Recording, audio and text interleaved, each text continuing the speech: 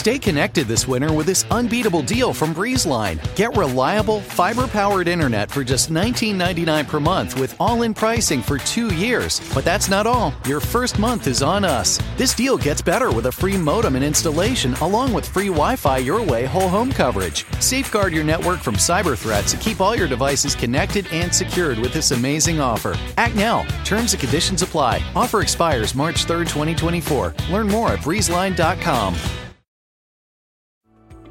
For years, I just dreaded going to the dentist. But at Advanced Dentistry, I don't have to. First and foremost, they want you to feel comfortable when you walk in. Like, you'll feel it. Whereas in the past, I might have gone into the dentist and thinking, I might feel some pain at some point. But with IV sedation, it can be something that you don't dread. If you've been avoiding the dentist because of fear, worry, or just not wanting to be judged, you're not alone. Visit NoFearDentist.com to learn how IV sedation can change your life.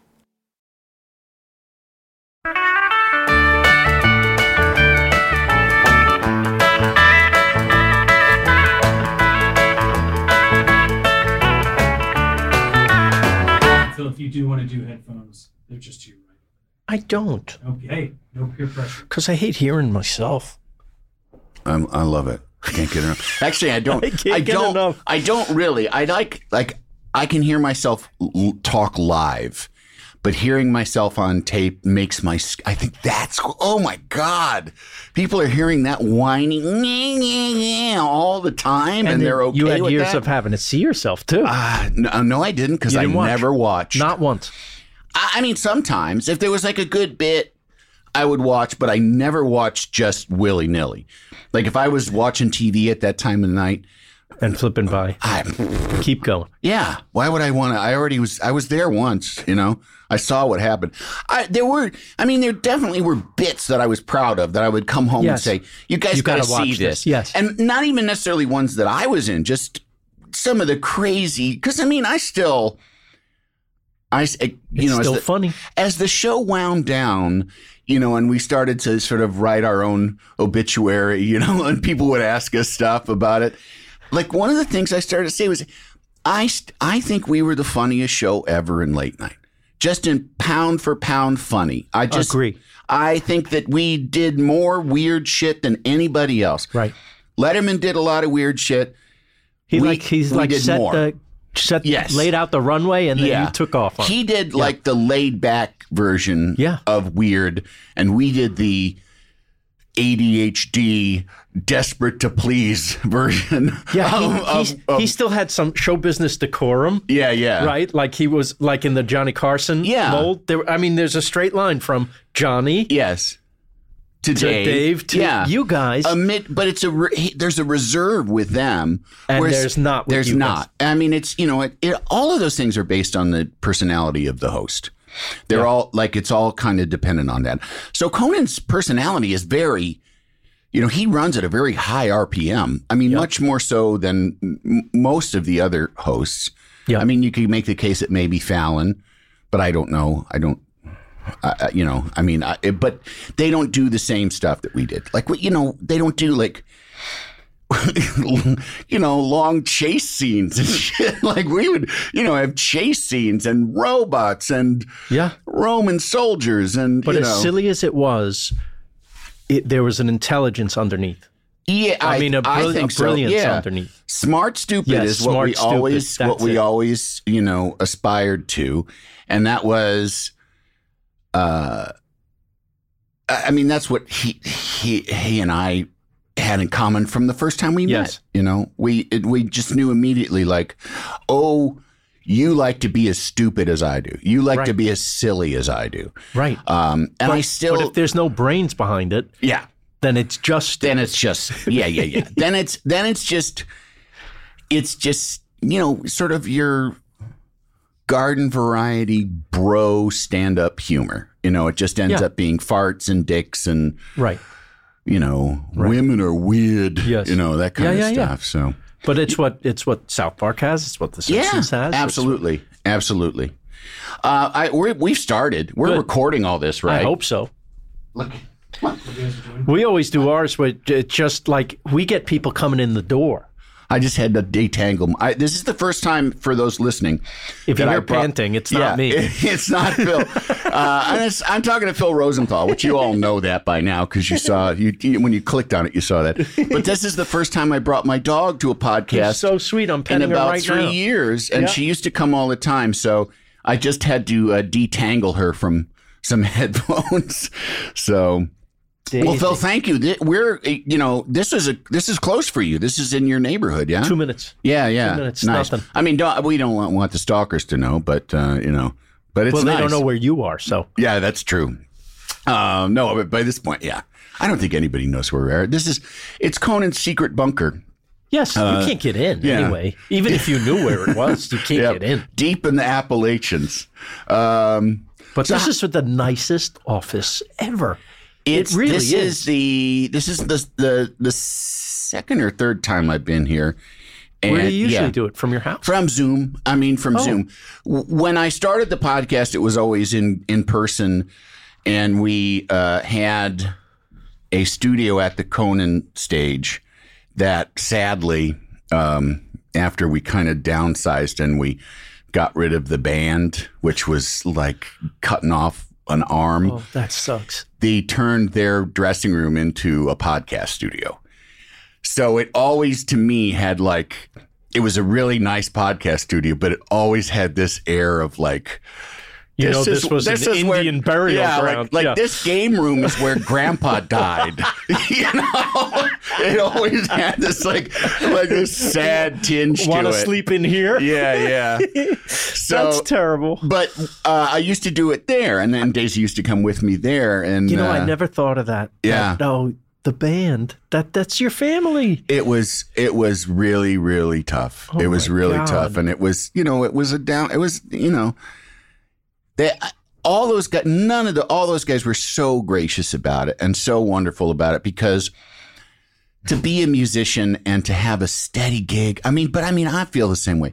To have a steady gig like that for all those years, and also not just a steady gig, but kind of regular office hours. You have a steady gig in show business, that still can mean you work 16 hours a day, Yes, but a fun gig. And a very fun gig. So yeah, they were all... It was very sad, but they were all very gracious about it, and I'm sure that they've all gone on to, well, who knows? They're all gone. They're all out in the world wandering around. No, I keep up. I hear updates. Nice. Yeah. Nice. So this is supposed to be about you. We've been we'll talking about you tomorrow. Yeah, on our podcast. I am. I'm coming on your podcast tomorrow. Yeah. And so you are originally. You're an East Coaster. Yeah, New York. Yeah. You're from? I'm from Illinois. I'm from the Midwest. And your folks are both German, right? Yes. Yeah. Not for a way back. Richter sounds a little German. It is German. It is more than a little German. It's pretty German. My father did not like his father, which is where all the German comes from. Uh-huh. And one time going through, he was traveling with a group of students because he was a college professor. He was going to the airport in, I think, Frankfurt, and there was a Lufthansa flight attendant saying to people, "Your boarding card, please. Your boarding card, please," to all these people in line. And she took one look at my dad and said, "Ihre boarding card, bitte."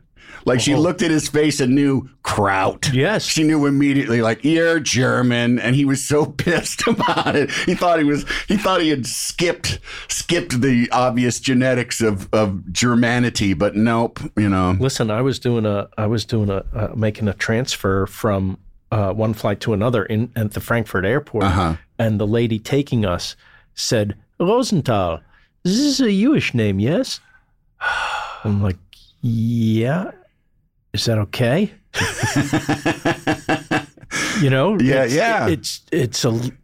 It's weird to be asked. I have had friends that went over there Jewish comedian friends who did stuff at comedy festivals and said it's really fucking chilling and weird still. But 99% of the people I met were beautiful and great and so generous and wonderful. But when you get the question, holy cow. Right. I was at the opera there. I had a layover. somebody said, you got to see the opera. It's going to be like the most modern thing you ever saw. I'm not an opera fan, but I went just to see the theater, to experience it. Well, the audience loved this alto who did an aria. And at the end, they showed their love for this person by stomping their feet the entire theater. And I got the hell out of there. Because that sound is not good. Rosenthal! A Jewish name, yes?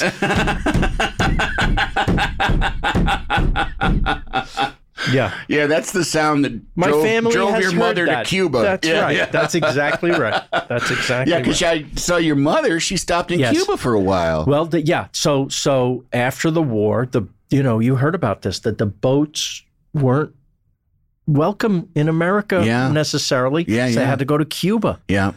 They turned boats away of refugees.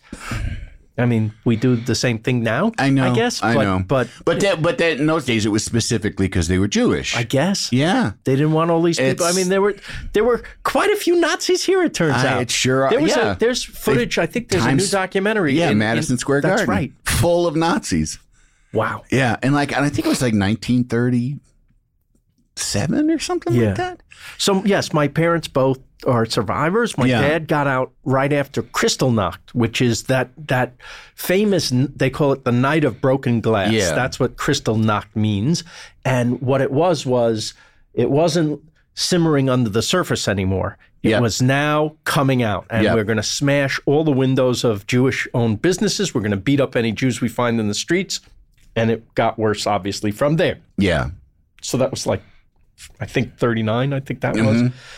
My dad's parents had enough connections to get a boat to America. So they got out right after that. My mother was not so lucky, and she was actually in a concentration camp. Oh, my gosh. Yes, with her mother, separated from her father. At what age? 10. 10, wow. Yeah. Wow. And survived that. It wasn't a death camp. It was a concentration camp. Yeah. Not all of them were literally putting people to death. They were just concentrating them into one enclosed area. Yes. And this one was actually, did you know they had them in France? France was more than happy to accommodate I didn't know the Germans. Yes, so this was in France, hers. And they survived, obviously. And my grandfather, when they found out, my grandfather was in the worst of the worst. He was separated from them. He was also a political prisoner as well. So he was in Auschwitz, and he survived the death march, the famous death march to Buchenwald, and survived that. He made himself useful by making roach spray and lice powder that the Nazis could use. He made himself useful for them, so they didn't kill him. Yeah, yeah. And after the war was over, they found each other by letter.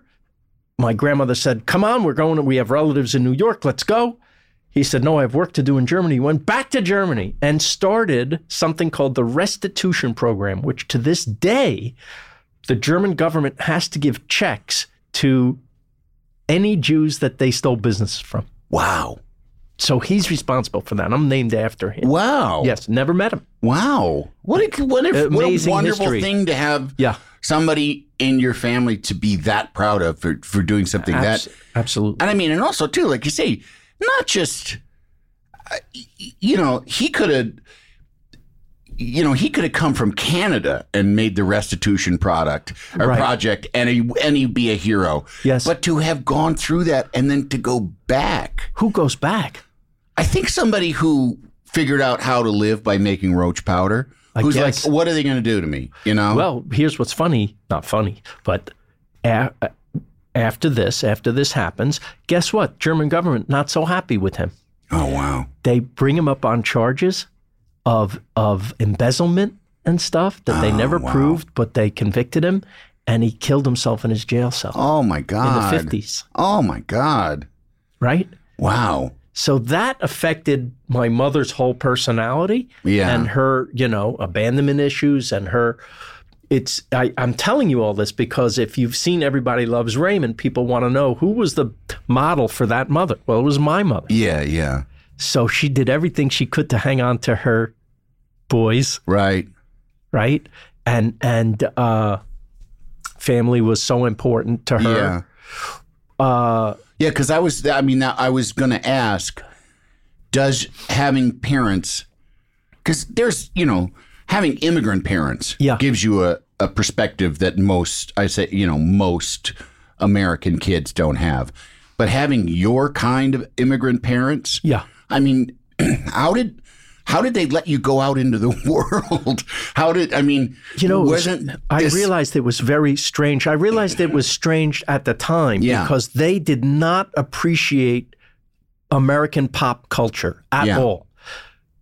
That my mother was into the opera. Yeah. That was her great love of her life, was the opera and the fine arts. Yeah. My father was kind of checked out of all. He liked maybe Jewish comedians. He liked, but they had to be so Jewish that they would be embarrassing. We lived in New City. Even Henny Youngman's like, take it down a notch. Yeah. Jeez. Like I'm talking about Myron Cohen. Do you know that name? I don't know who that is. He, so Jewish that he had to affect an almost British accent until he got to the punchline. Robert Klein did a whole routine about him. Two gentlemen of Hebraic persuasion were speaking on a park bench one fine sunny day, and one turned to the other and said, That was Robert Klein. That was such a great routine. Yeah. But yes, these are the comedians he loved. And even he dabbled a little bit like in the Catskills, on like amateur night. He would get up. Oh, really? And I think he was in New Jersey at some club, and my mother was on a date and saw him. Oh, wow. So the reason I'm here is because my dad was funny on to stage. my mom. Yeah. Wow.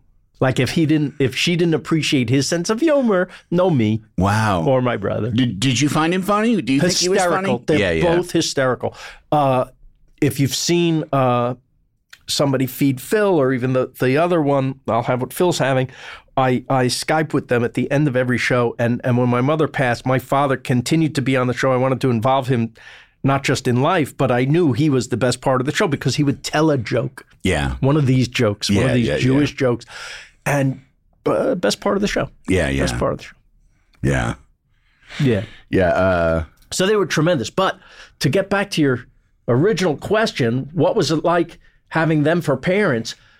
Here's an example. When I was 10, I asked my mom for my birthday for the same 5-speed bike that all the other kids were getting for their birthday, the Schwinn Stingray. Collegiate. Yeah. Remember? Yeah. You know what she says? She goes, you know what I got when I was 10? Oh, boy. And I had to hear a concentration camp story. A 10-year-old doesn't want to hear that story. I just want the bike. Yeah. I don't care about your Holocaust story. In fact, hey, Downer. That was you. Yes, and now I should slap that kid, right? Terrible. Yeah. Well, no, the kid's got a point. I just want the bike within context, of course. And you just want the bike. Yeah. And why, and there is this thing that happens, and it's not just with Holocaust survivor parents. There isn't this really, and I think it's like unself-examined tendency to like pay the misery forward. Yes. And it's kind of like, I always found it about like hazing.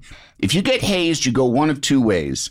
You go, I'm going to haze the next motherfucker that comes through here that I can get by with. Or you go, that sucked. I hated that. Right. I would never do that to another person. And there's just this very, I don't know. It's how the Army operates. Yeah, exactly. Right? Because it is, but the Army relies on it. We must break you. Yeah, we must break you. But like in a family, do you really want to squash the individuality of the? I think some do. I guess they do. I mean, I don't we know. all know those parents. By the way, I listened to your podcast with Katie Tour, who I friggin' love. She's fantastic. I mean, what I love a her story. Well, I didn't know the story until I listened to her. Yeah. I'm just in love with her, watching her. Yeah. First of all, she's so bright, so articulate, so human on the news. Yep. But I didn't realize how human until I heard her story. I'm going to read that book now because of you. And I don't even think I touched on it because it is kind of in some ways incidental, but it is really fascinating. Her father is a trans woman now. I had no idea. Yeah. And I he was a news guy. Yeah. Right? He rode the helicopter. He was like he piloted the helicopter. Rageaholic. A helicopter pilot, and the mother, and his wife did the shooting, hanging out of the helicopter. She did all the shooting, and then they broke up, and the father is now a woman. I mean, then the correct thing to say is she was always a woman. Yes, but. I'm still old. I still am like the pronoun. Like I can handle I don't have the problem with the pronouns that people complain about. Oh no, but I still misuse them and of course. Having children. We're old. Yes, having That's children. The only reason. My daughter has to help me constantly because we have trans friends that I'll refer to them in like what happened back then with her, and she'll say, "You mean they?" And I'm like, well, but they weren't they back then. She goes, it doesn't matter. They were they back then. It just wasn't. No, I'm like, okay, right. Okay, yes. I agree. So, I'm going to pick them up at the airport. Yes. Don't you need the bigger car? No, it does. It throws you. But people have told me that the confusion that we have is the point. Yes. That they want the conversation. We're talking about it now, which brings attention to the thing. Right. So that I understand also. Well, and my daughter made me understand that putting he, him, or she, her, even if you're as cis-normative straight as you can be, putting it on whatever it is, your LinkedIn, your Twitter, putting it on there says to trans people or gender fluid people, I'm aware that you exist, and that this is just to mark that I'm not making assumptions. I'm telling you, because it's like, I could say, and I don't have it on my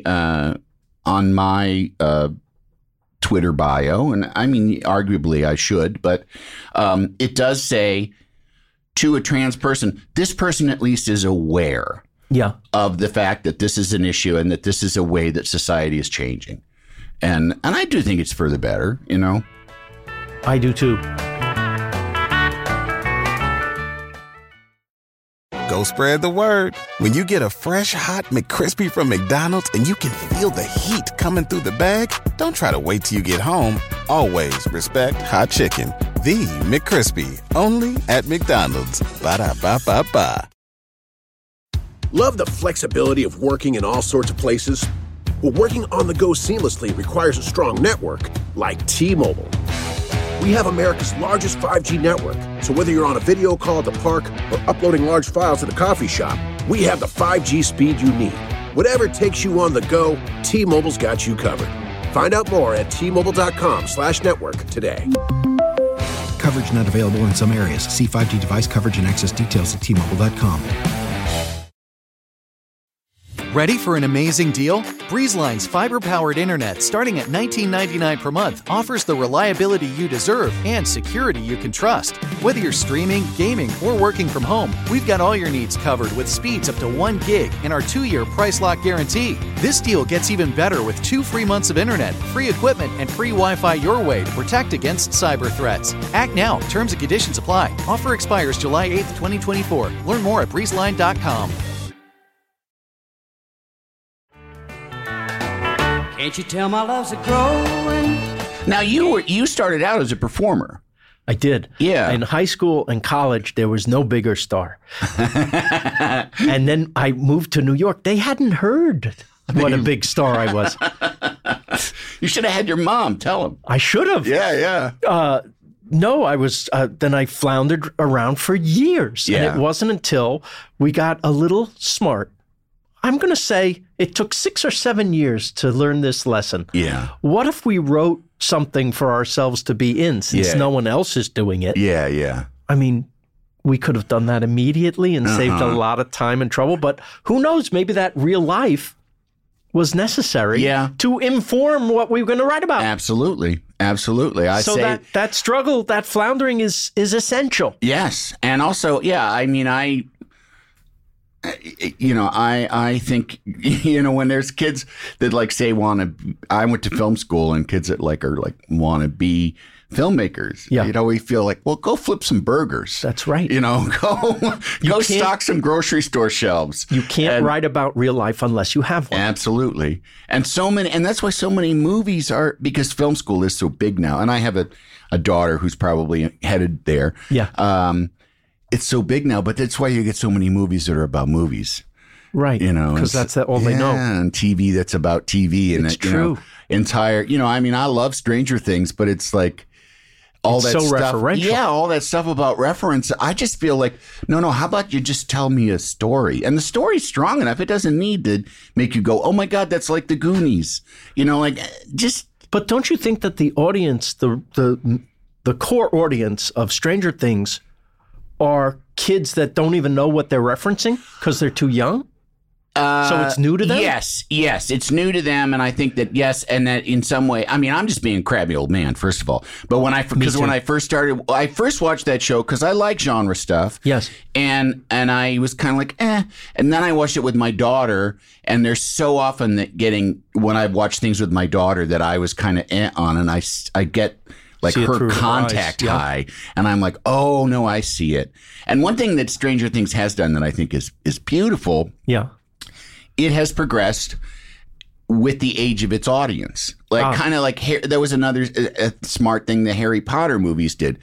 The fans got older, so it gets darker and scarier and weirder. Yep. And Stranger Things is kind of the same thing because, my daughter, she was probably 11 when she first started watching that. Yeah. She's going to be 17, so it's like a little bit, they had this different world. Yeah, they had to sort of, amp it up a little bit for the kids. But so was it hard to let go of being a performer? Not because listen, I was eating tuna fish for dinner as a performer. Yeah. And then when I made it as a writer, I ate whatever I wanted. So it was not hard to let go. And as you've established, food is important to you. Yeah. But I literally went from being 100 air to 1,000 air. Yeah. When that show hit, or I sold my first screenplay. And what was the first piece of writing that you?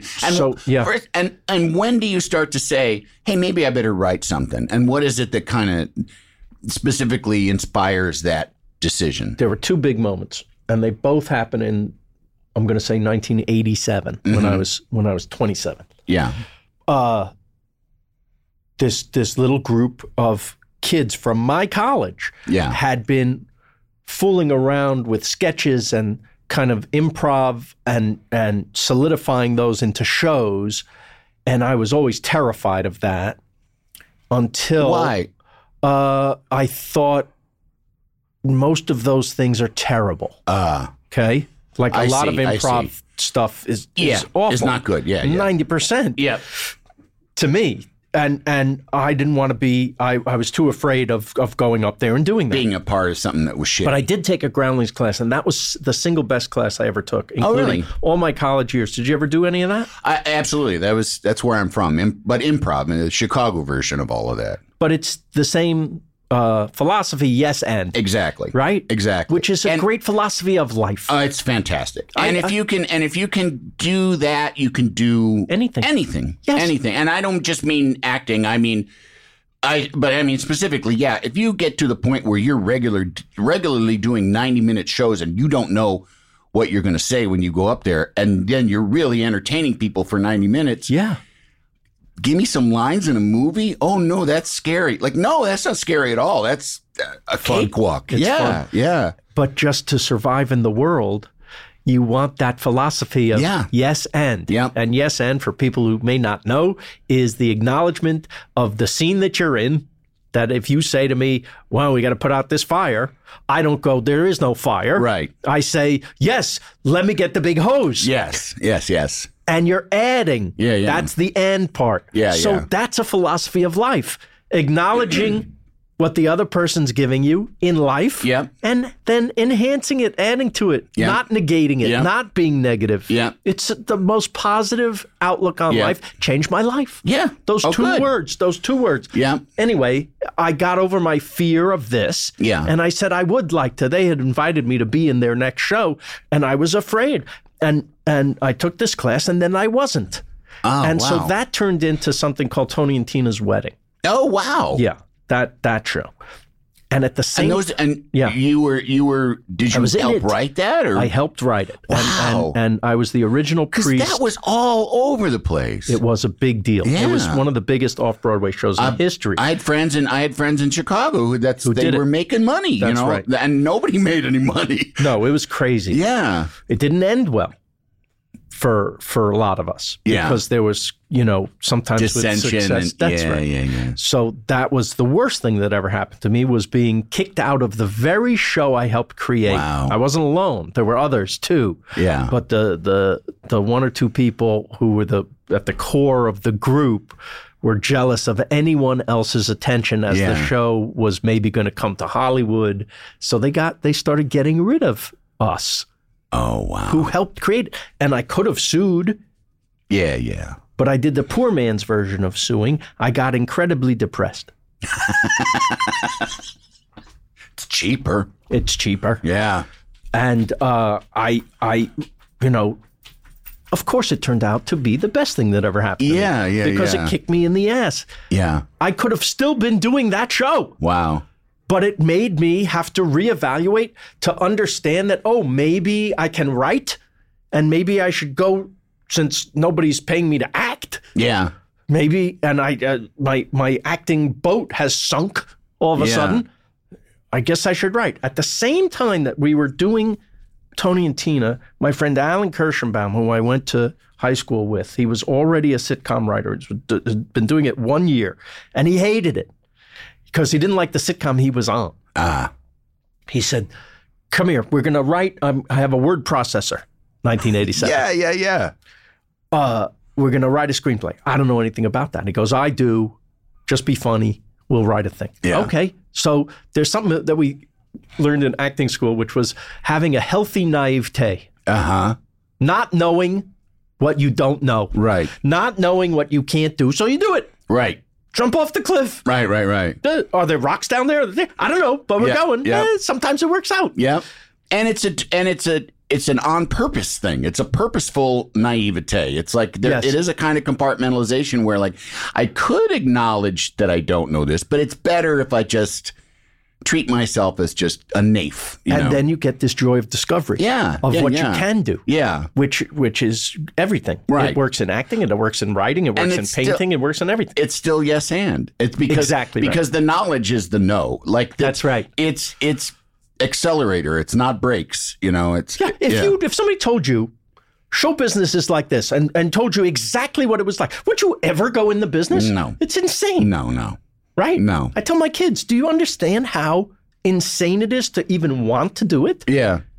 But you have to, nobody can say anything. We had a guy in Hofstra University, a new drama professor, the head of the department, came in, new guy on our third or fourth year, came in. His first words were, theater is dead.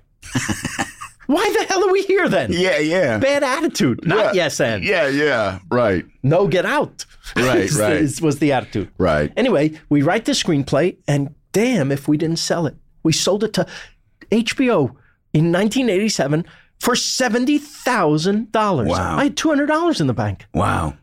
Yes. I call my parents. My father was dancing around the house. My mother gets on the other line. Why is your father so happy? I sold a screenplay. Really? What do you get for something like that? I said, Alan and I are splitting $70,000. And there was dead silence on the other. I said, Ma? She goes, do you know we've worked our whole lives to have that much in the bank? She was almost angry with me. Yeah. Like, you little putz, you fool around and scribble on a paper, this is how the world rewards you. Right. Do you know what I got when I was 10? Buy your own bike. Exactly right. Yeah. But I was like, I guess sometimes the world shows you what you're supposed to be. Mm-hmm. So I did that. Yeah. By the way, that screenplay was never made because they asked us, who do you see as the lead? We said Alan Arkin, our favorite actor. They said, Alan Arkin doesn't open a movie. Dead. Yeah. That was it. They didn't even want to pursue it. I think 6 months later, we got a call from someone they said they had shown the screenplay to, and he was interested. Will you have lunch with Jerry Lewis? Now, I think if you look at the dictionary, the opposite of Alan Arkin is Mr. Lewis. Right. And also, does he open a movie? I don't think he opens a movie either. Well, as he told us, in France, I do. Yeah. In fact, they would fund the whole thing, he said. They never did, but by the way, I didn't want to do it with him. It's the. Did you ever meet him, by the way? Was he ever on Conan? I saw him once because in the early days of Conan, I experienced what a lot of. Well, I don't know how. I mean, COVID changed everything, and also but things are just different. This is pre-internet. This is 1993. Yeah. And I used to get invited to stuff. Right. Just because I was on television. Of course. And that there was no personal, but the New Jersey Nets were terrible at that time. Yep. But you want courtside seats? Well, yes, I want courtside seats to an NBA game. That's fun. Even a terrible NBA team is pretty damn good, Yeah. But one of the things I got was you're invited to Jerry Lewis's, and I don't know, 70th, 65th, whatever birthday party, whatever 1993, 94 would have been. Yeah. Being hosted by it was just his friends from France. Great. There was no, I don't know whether it was the foreign press or what, but it was. That's where the money for the food was coming from. France. Yes. And so it's in a banquet room at Planet Hollywood in New York, in Midtown. My ex-wife, my wife at the time, and her sister and her sister's fiance, we go. Yeah. And it's just jam-packed with people. Not even sure that you can see Jerry Lewis there, but lots of French people. And at one point, they bring in a piano, an upright piano, through the crowd, like parting ways. You see the crowd parting, and then it's a piano, and it stops right in front of us, like in the middle of this crowded room. Pierre Salinger, the speechwriter for JFK and sort of bon vivant writer, sits down and starts playing at the piano. Joanne Worley gets on top of the piano and starts singing, "There were birds on a hill, but I never heard them singing," but with like funny takes, there were on a hill, and from the top of the piano, she starts doing this. And then Jerry Lewis, I neglected to say, he was in Damn Yankees at the time. And he was on Broadway in Damn Yankees. They call him over, and I'm this close. We're this close to him, as across the table from you, as he gives a speech to everyone, thanking them for his birthday. And then Pierre Salinger plays "You Gotta Have Heart," which I guess is from that show. That's right. And Jerry Lewis is screaming it into our faces. Oh my God! And so it was. Alice in Wonderland kind of stuff, But I'd never talked to him. I just had him scream, "You gotta have heart" into my face, Was he doing it as funny, Jerry? Oh, yeah. You gotta have heart. Like really, it was not, he was not being a chanteuse. You ever see the documentaries about him where these legends of comedy talk about the subtle genius of him, and then they cut to a clip? Yeah. I have seen that. Yeah. Well, I think, I don't know how you feel, but I just feel like comedy is the most dispensable of the arts. I just think it has, not dispensable in its vitality. Yeah. But there's stuff that is hilarious right now. Yes. That in 10 years is not going to be that funny. Oh, I see. There's stuff that's really funny right now that'll be funny forever. Like W.C. Fields will always be funny. But Jerry Lewis was screamingly funny at the time.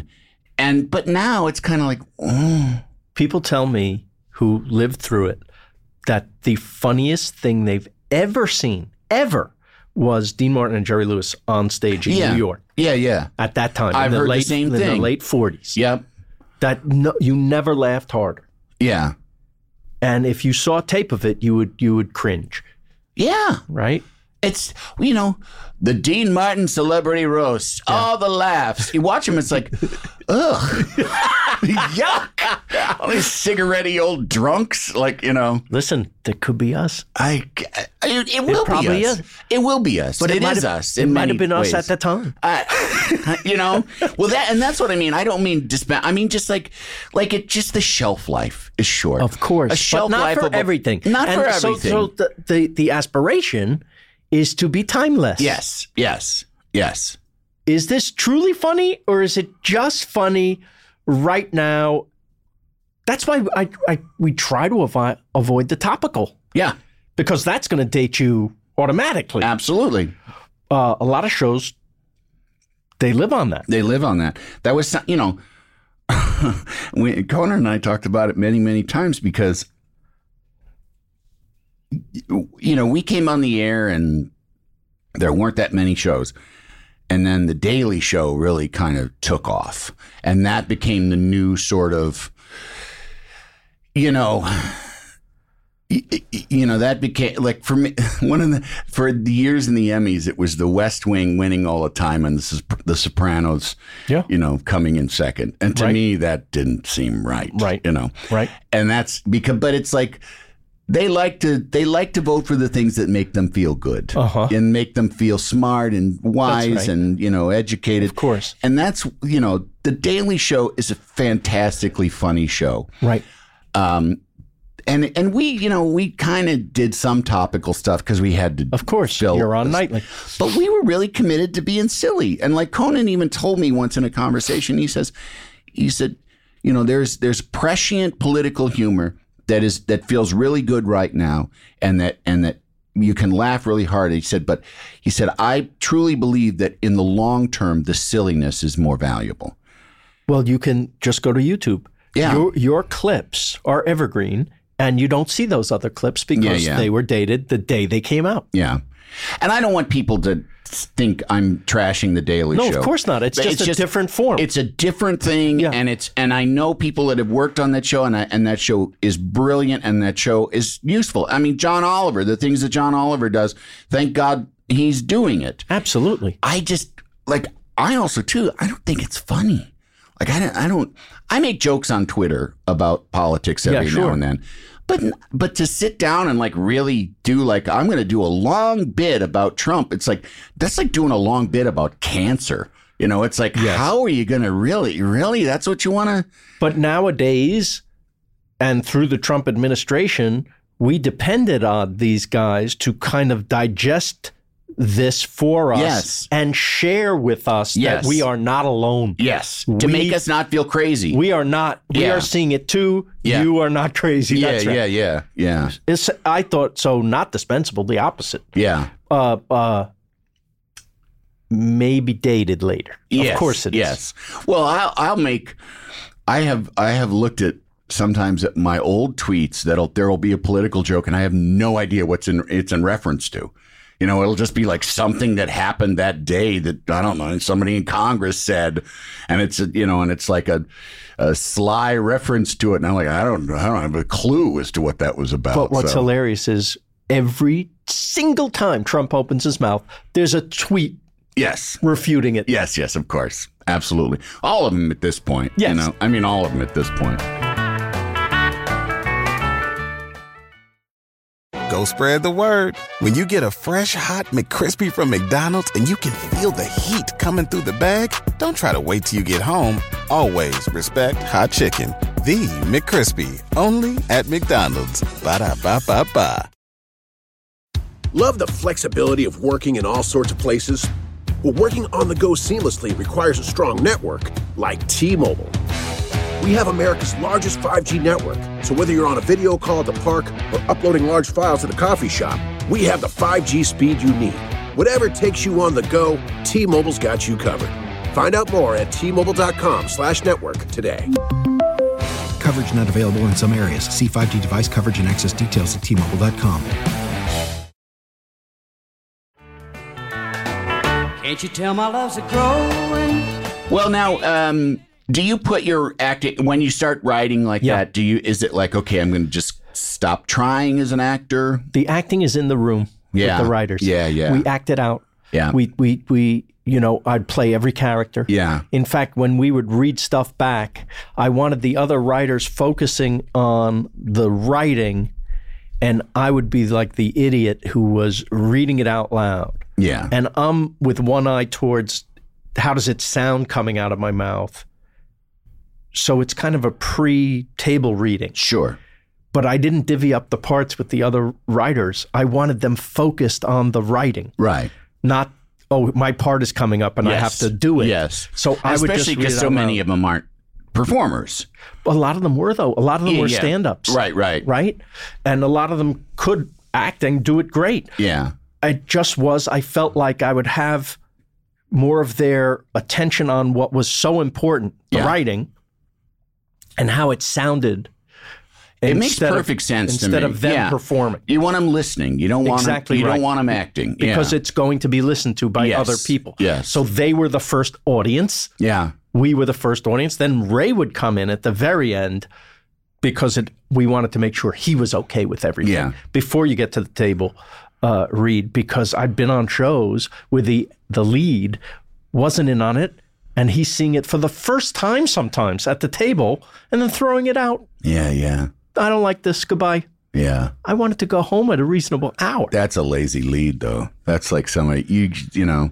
Listen, I could name names. Oh, I know. I mean, it was, some of it's appalling. Yes. The behavior is appalling. Yes. Like, what world are you in that you just think that you can take this gigantic check and make everyone else's lives miserable and the show's miserable? Yeah. Right? I've never understood. Did you work on staff of sitcom ever? I've never worked on a staff of a sitcom that I wasn't in. I've always been, a producer, and that's I was going to. But you would go in the writer's room because you're a writer. And I was going to ask, was Ray in the room very much? As often as possible. Yeah, and that was with me too. It's essential. Before we were shooting, I was there all the time. That's right. But once we started shooting. You have to be on stage. You have to be on stage. Yeah. But if there was a stretch of a couple of scenes that I wasn't in, more often than not, I would go back in there. Yeah. And I had to get over because there's a New York LA difference. Right. And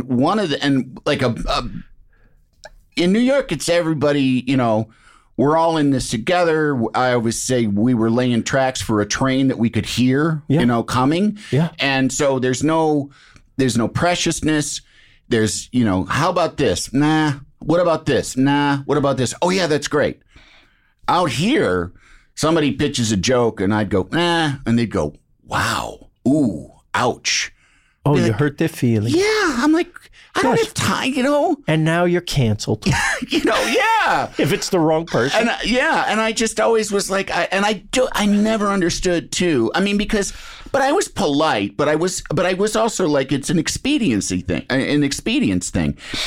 But I also made sure that the overall morale of the place was at the top of my list in terms of my job responsibility. Happy place.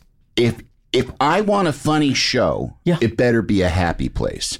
I'm sure you wouldn't be shocked how many places don't care about that. I have guested in them. I have been the number one on the call sheet in them, where I wasn't writing, and just amazed at like, this is how you're going to be funny? By making everyone feel shitty, Here's what completely solidified how I would be as a showrunner. I worked on a hit show, wasn't mine. I was a writer, and it was a hit show for ABC. And I got this memo. The memo came to all of us who worked in the building. We noticed some of you are putting milk on your cereal when you come in the morning. The milk is for coffee. The cereal is for snacks. We do not provide breakfast for you. Please do not put milk on your cereal. This is a hit ABC comedy. Top 10 show.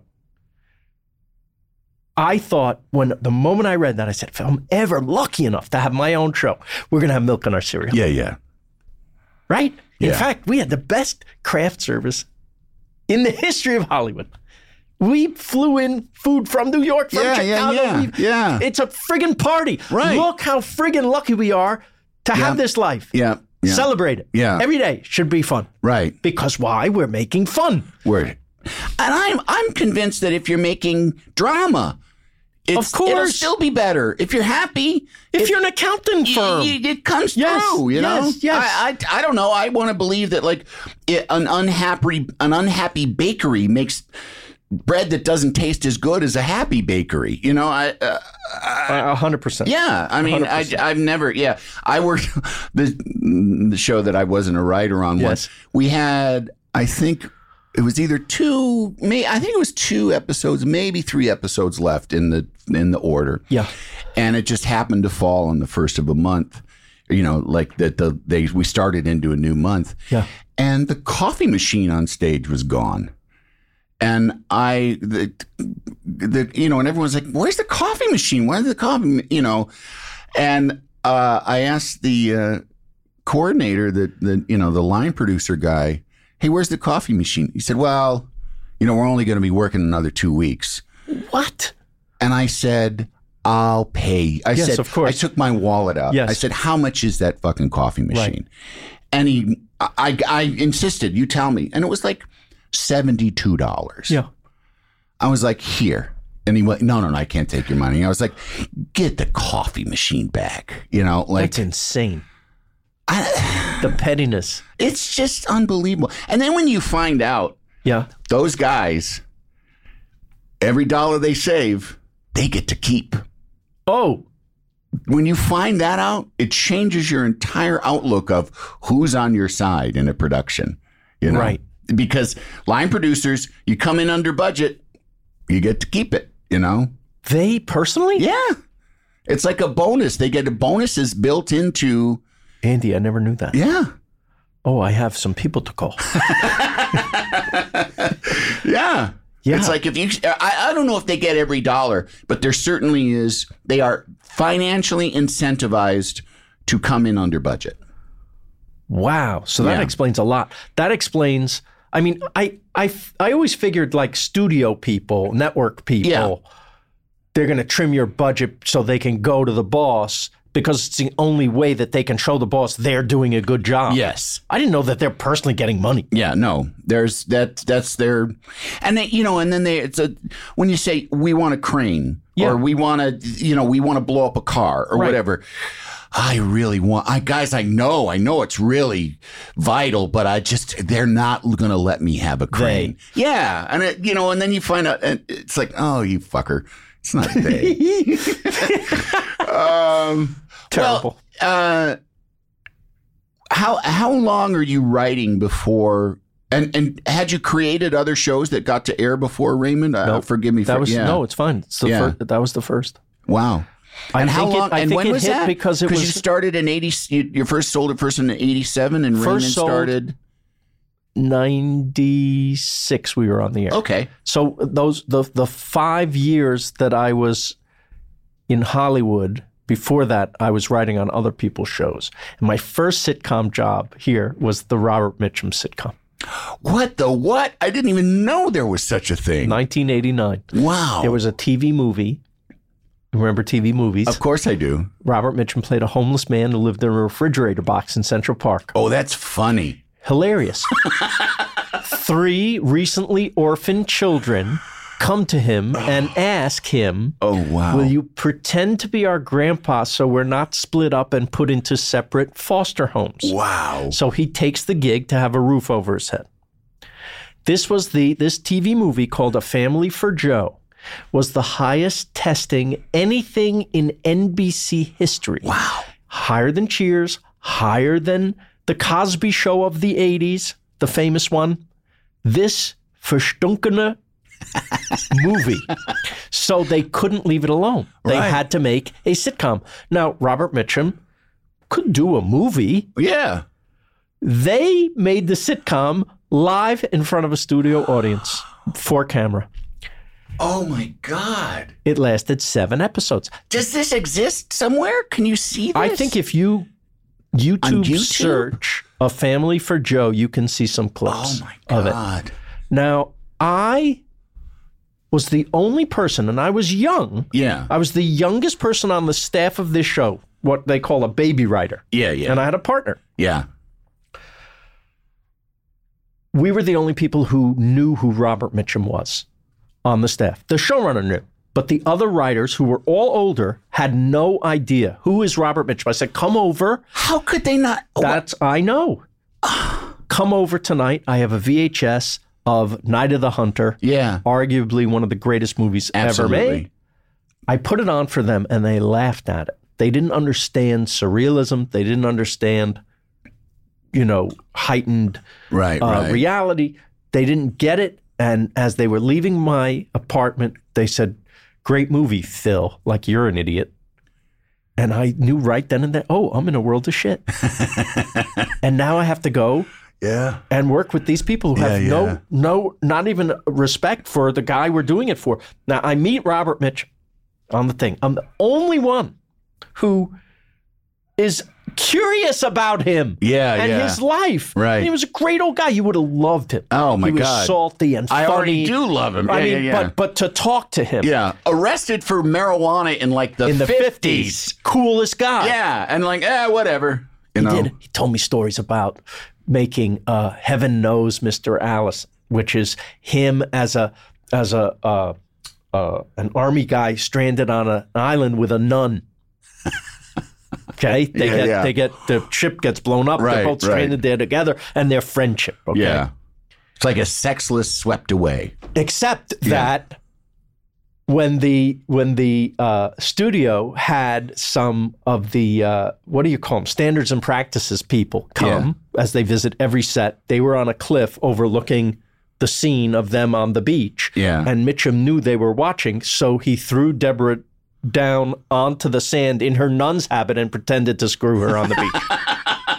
He tells me this story. Robert friggin' Mitchum. Every day I would get a story this. I loved the guy. Yeah. Here's how they do the show. And I'm naive enough at this time to think, listen, he's hysterical.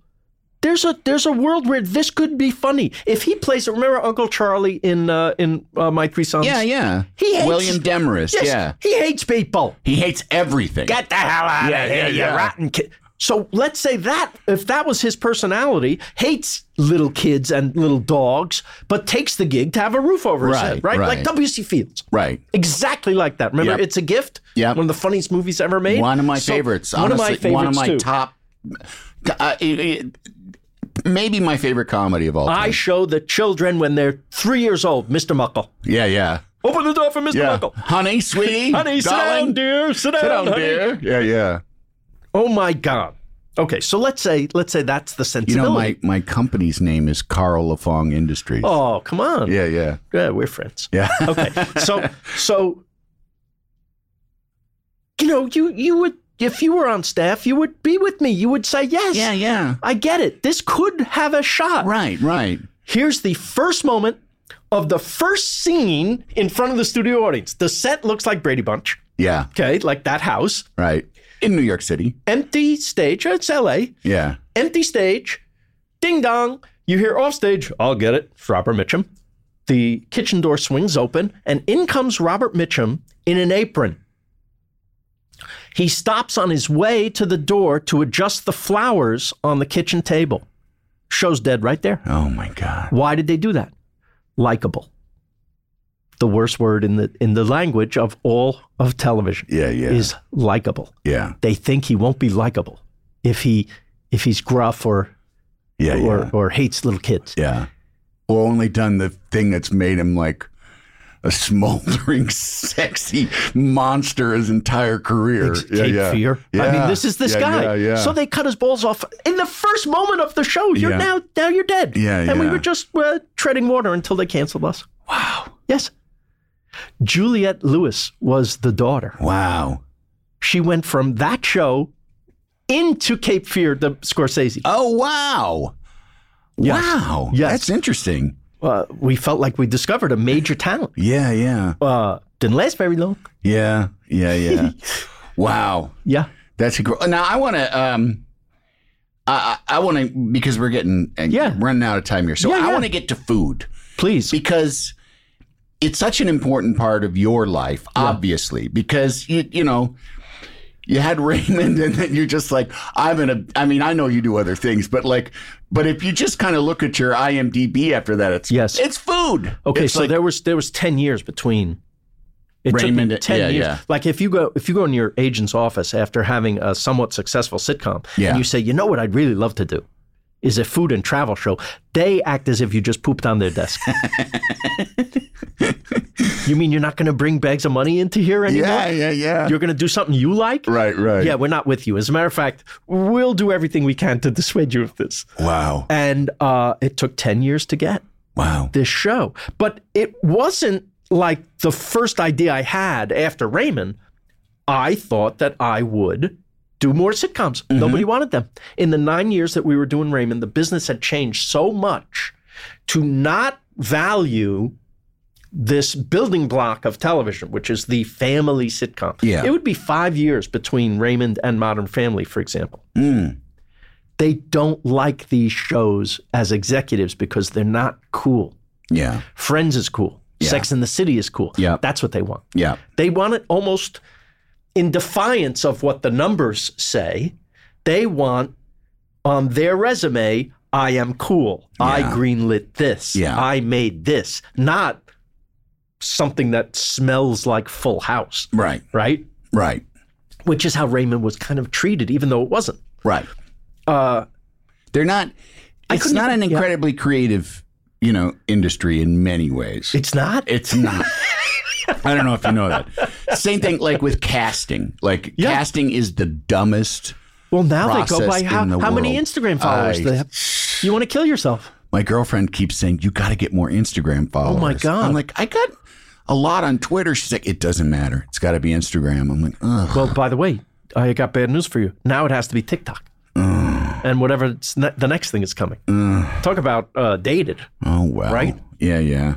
I guess I will get that real estate license after all. Well, yeah, so listen, they didn't even want the spinoff of Raymond. Did that after? Oh, really? They didn't even want the Robert show. Wow. Yeah. Did you then say like, okay, well then I'll if I'm going to bang my head against this wall of show business, why don't I pick a spot in the wall that I would really love? Oh, I see. After failing many times. Yeah. I'm still failing. But I mean, you didn't say like, oh, they're not buying family shows, so I'll do a show about, you know, sexy people driving cars fast kind of stuff, or yeah, that's a great point. To be fair, I didn't want what they were offering me either. That's I only figured. Because that's not my world. I can't do it. Right. I was born an old Jewish man, and so that's going to come out. Regardless, in whatever I do. In the one about sexy people driving cars fast, it'll be like, this feels like it's old and Jewish. I mean, I couldn't write Friends if there was a gun to my head. I couldn't write Sex and the City if there was a gun to my head. I wouldn't, not because I don't like it or respect it for what it is. I can't do it. Can't do it. Right? Yeah. So here's what I know. And the food and travel thing, it just hit me one day. First of all, we had an episode in Raymond that really triggered this idea, which was we went to Italy and we brought the whole cast over in one of those special episodes. But that was the genesis of that was Ray. I asked him where he was going on a hiatus after season 1. And he said, I go to the Jersey Shore. I said, that's nice. You ever been to Europe? And he said, no. I said, why not? He goes, I'm not really interested in other places. I don't like things. I don't like things. Yeah. So the light bulb went off. We got to do that episode where we send you to Italy, where your family's from. Yeah. With your attitude of, I don't like other places. And you come back as me, someone excited about travel and especially Italy and this. And we did that episode. It took 3 years to get him on a goddamn plane because he was scared of flying. Oy. Okay, but we get him there. And the arc of the character that I wrote, that it gets, woke over there. Yeah. I saw happen to my friend, the person. Yeah. And that was when the real idea got in my head. What if I could do this for other people? Because I dare say you're doing what you do because you like turning other people onto stuff you like. Yeah. Right? Absolutely. So there's no greater high than that. And so I thought, I watched Bourdain. Here's how I sold the show. I told the network, I'm exactly like Anthony Bourdain if he was afraid of everything. But it's true. Yeah. What if there was a show like Bourdain, but with a regular guy doing this? I don't want to be shot at in Beirut. I'm not driving the dune buggy and flipping over. I'm not getting a chest tattoo by wild Borneo tribesmen when I'm drunk. I'm not that guy. All right. But there must be a show for the guy sitting on the couch watching that guy. Yeah. That's my show. Yeah. That's how I got there. It all comes down to the food, right? Yes, well, we all love food, but I'm just using the food and my stupid sense of humor to get you to travel and meet these people. The world would be better if we all could appreciate a tiny bit of other people's lives. Yeah. Other cultures, right? Maybe we wouldn't be in the crap that we're in right now if we weren't so provincial and only like what we like. Yeah. You got to step out of your comfort zone a tiny bit. That's where the fun is. Yeah. It's just like improv. Yeah. You've got to take that little chance. What are some of the like just most incidental biggest surprises you've had in going different places? Like places that you might think you might not have liked so much and then it ended up you really did. Tokyo. Or vice versa. Tokyo, have you been? I have. When you step off the plane in Tokyo, you step out into the city. It's like a giant pinball machine. It's like, oh my God. What's that square where the 5 roads meet? Shibuya. Yeah. Yeah. You're like, oh, I think I should hide in my hotel like Bill Murray in the movie, right? And because you've seen the absolute sea of humanity crossing every time the traffic light. You've seen that 100 times. And it's intimidating. Yeah. And when you realize there's like 100 of those squares in that city. Yeah. And what is the center? What's happening? It's a pinball machine. Yeah. Yeah. Until you have your first meal. Yeah. And you realize how perfect it is. And the lesson that you get rather quickly is, oh, I can't control the outside, but I can control the inside. Yeah. On every level. Yeah. I take what I can control and I make it as perfect and beautiful as possible. Yes. That's the culture. Yeah. And I fell in love with it. Yeah. And I got it. So that was the first big surprise to me. Yeah. Because I hadn't been to that part of the world at all. That was the first time. Did you like Japanese food pretty well? Love. Yeah, see, me too. I'll love every bit of it. But by the way, we're lucky. If you like sushi, we're in L.A. With one of the best sushi towns in the world. I don't think I had better sushi in Tokyo than I've had at the best places here. Yeah. I mean, we have so many amazing spots. Yeah. Do you want to say your favorite? I still really like, there's some really good ones. There's a little one, I live in Burbank. There's a little one in a strip mall in Burbank called Nishiya. Yeah.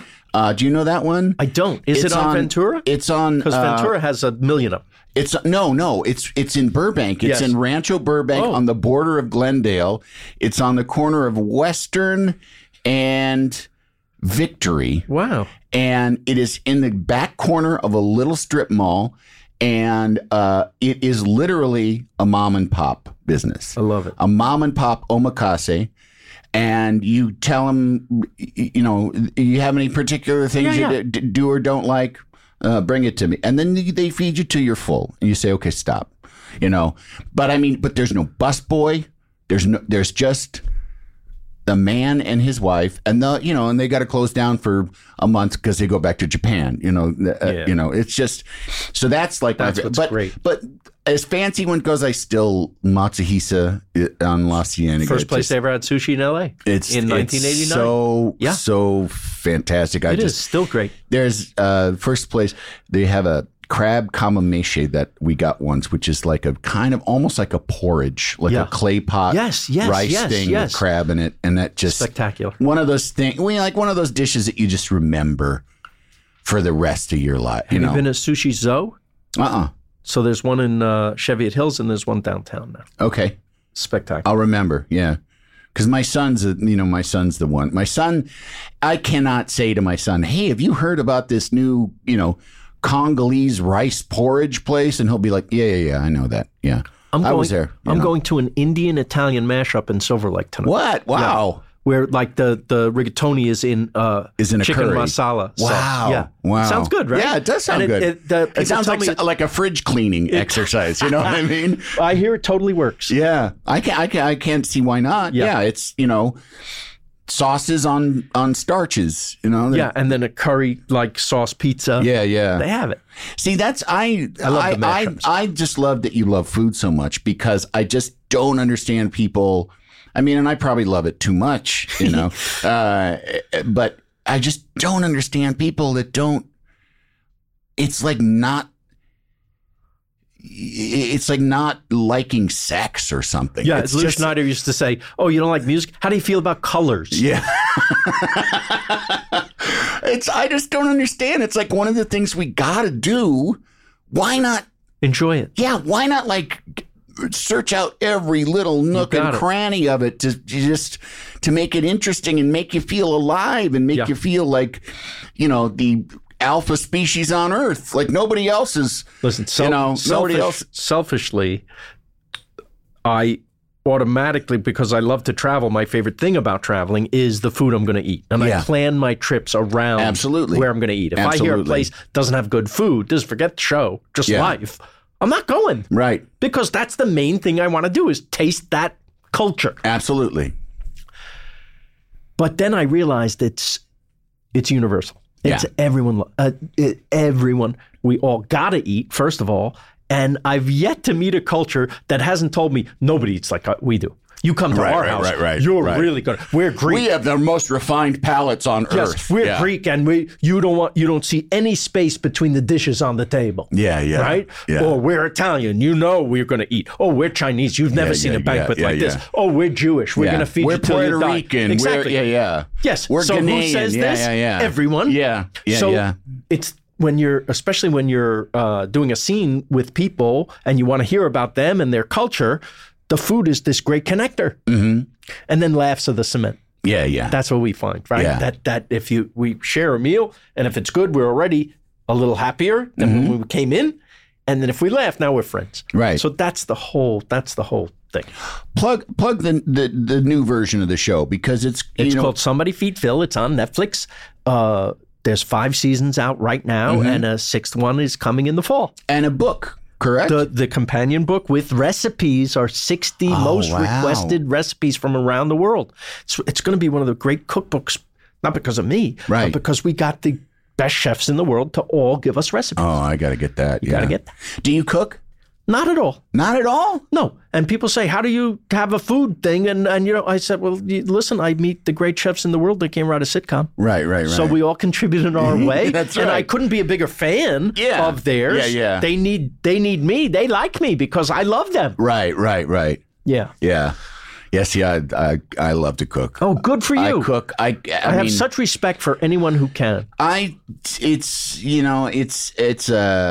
It can be almost like a meditative thing. And there's some times when I am not necessarily feeling down, but just like, I don't know, there's stress, anxiety, don't know what to do with myself. And I'll just be like, I'm making a curry.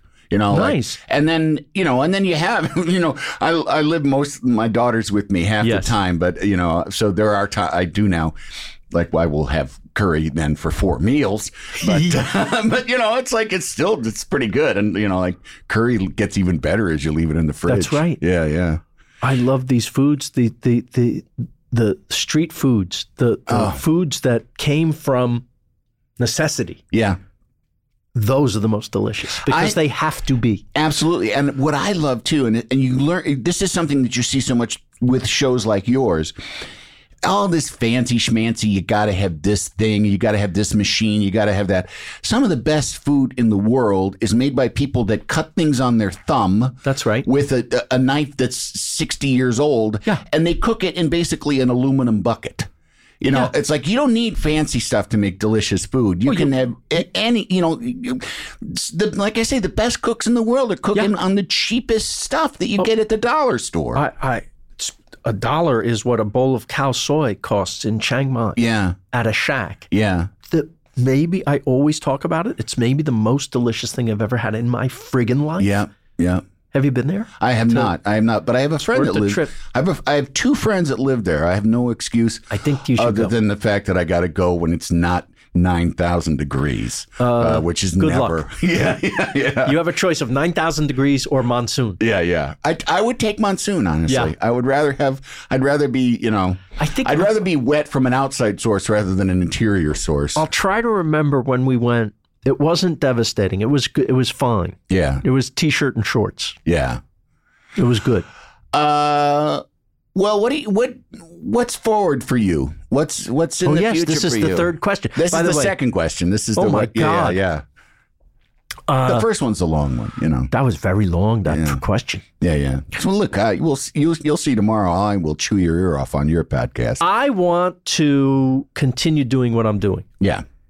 Every single season is a struggle. Yeah. To stay on. Yeah. Because where I am right now at Netflix, they only renew 5% of their existing shows, and it almost doesn't matter how well you do. And they're downsizing too, that place. Yes. Yeah. So I don't know if I get to continue. Yeah. Now, do I do it somewhere else? Maybe. Yeah. I don't know what the future is. I really don't. Yeah. I do have other interests. I do have other, I write a pilot at least a year, which I do with other people. I love collaborating, but so far nothing. Yeah. Maybe I can only write about my family. Maybe the world is telling me that because I had Raymond, and maybe that's enough for one person. Yeah. I mean, how many things do you have to be remembered by? Right. I'm so lucky that I got to have this second act of Absolutely. the Food and Travel show. Yeah. And that our show now has become the #1 food and travel show in the world. Wow. I didn't even know that. I couldn't What be, a bad interviewer I am. You're great. I should have blown the smoke up your ass. No, about that. I love talking to you, and I'm just so grateful. I know, in fact, you started your Katie Turk thing, but I hate these idiots who say they're grateful, but I really am.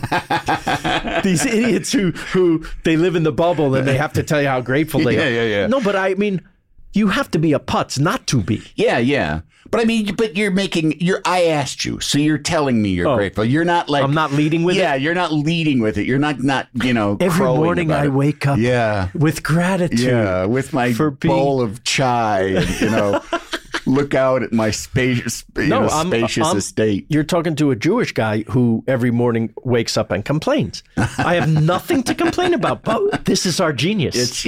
We find a way. You gotta, the body fish at gotta rest, swim. Fish gotta swim. The body at rest complains. Yeah. So I worry about what, not just for my own personal career. Yeah. But for the whole world. Yeah, of course. The problems of 3 little people don't amount to a hill of beans, as they say. Absolutely. So who cares? I'm so lucky I got to do it. If it ended tomorrow, I said that after filming the first scene on the first day of the Food and Travel show. If it ended now, I got this. Right. So that's how I feel about the whole thing. It shows. It shows, and I think it's why the show is successful and ongoing, because you have likability. No, but you have, and it's wonderful that you can say, I made Everybody Loves Raymond. And not necessarily that's enough, but maybe that's enough. I think it's enough. And then you get to do this whole other fantastic dream job thing. True. And and it's obvious that you're not burning up inside with dissatisfaction. No. You're a very content, happy guy, and that energy comes across in the show of a happy guy that wants to interface with the world in an enthusiastic way. The trick is to not just be eating. Yeah. Right? Because that would be even boring even to me. Yeah. So you have to we always try to put something, let's leave the place a little better than we found it. Yeah. In there, so that you have a purpose, an excuse. Now you can eat. Yeah. After you've done a nice thing. And I just wish that it would catch on. Yeah. This spirit. Yeah. I'm inspired by other people I see doing way, way more for the world than I do. Yeah. But if I can reflect it a tiny bit, then I feel like we have a purpose. Yeah. Not just a guy eating. Is is that sort of what you want people to take away? Yes. And this is the third question. Is this sort of what you want people to take away from basically your whole story? I want you to travel. Yeah. That again, the food and my idiocy is just to get you in, because when you travel, you literally make the world better. Yeah. Because your eyes are open to how other people live, and you can't leave the experience without some degree of understanding or even empathy for others. Yeah, yeah. And then what you get back in return is invaluable. Yeah. You get perspective. In other words, my first trip to Paris when I was like 23, I got a free trip. Mm-hmm. I was a courier. Okay. I go to Paris and I go, oh my God, mind blown. Yeah. How old were you when you first went over seas?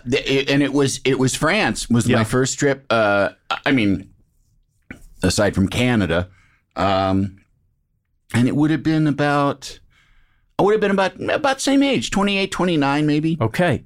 So you said 23? That was me. Yeah, it was a little bit later. I needed to get the Conan job to get the money to go over, pay for my own ticket. Okay, so you go. Yeah. Mind blown. Yeah. Look at how they live. Yeah. Look at what first was an inconvenience. What do you mean I can't buy a shirt at 2:00? What do you mean? They shut down? Why would they do that? Don't they want to make money? What's wrong with these people? Right. Oh, the next day. Oh, they're enjoying the day. Yeah. Oh, they're sitting by the river. Yeah, yeah. Oh, they're having a picnic. Right. Oh, they've been doing this for thousands of years. Look how the trees are on the boulevard. Yeah. Gorgeous. Yeah. I go back to my apartment in Washington Heights in Manhattan, and I go, hey, look at the trees. We have nice trees too. Yeah. Never noticed them before. Uh-huh. That's just an example of the perspective that you get. Right. It's not even they're better than us, they're worse than us. It's different. Yeah. You need that. Yeah. Otherwise, everything's the same. You appreciate nothing. Yep. Yep. So you're doing it. I'm telling people, do it for yourself. Yeah. But you can't help but make the world better when you go. Yeah. And even if you're half nice, you're representing. Yeah.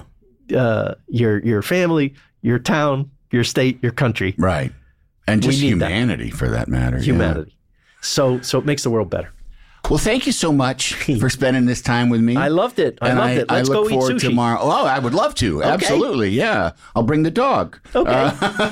What a good dog. Look at that dog. She's passed out on the floor. Great. Me too. Well, thanks again, Phil, and thank all of you out there for listening. And I will be back next week, God willing. With someone better. No. God willing. Because I thought there was an end. No. Yes, and. That was it. The God willing. I've got a big love for you. The Three Questions with Andy Richter is a Team Coco and Earwolf production. It is produced by Lane Gerbig, engineered by Marina Pais, and talent produced by Galitza Hayek. The associate producer is Jen Samples, supervising producer Aaron Blair, and executive producers Adam Sachs and Jeff Ross at Team Coco, and Colin Anderson and Cody Fisher at Earwolf. Make sure to rate and review The Three Questions with Andy Richter on Apple Podcasts. Can't you tell my love's a growing? For years, I just dreaded going to the dentist. But at Advanced Dentistry, I don't have to. First and foremost, they want you to feel comfortable when you walk in. Like, you'll feel it. Whereas in the past, I might have gone into the dentist and thinking, I might feel some pain at some point. But with IV sedation, it can be something that you don't dread. If you've been avoiding the dentist because of fear, worry, or just not wanting to be judged, you're not alone. Visit nofeardentist.com to learn how IV sedation can change your life.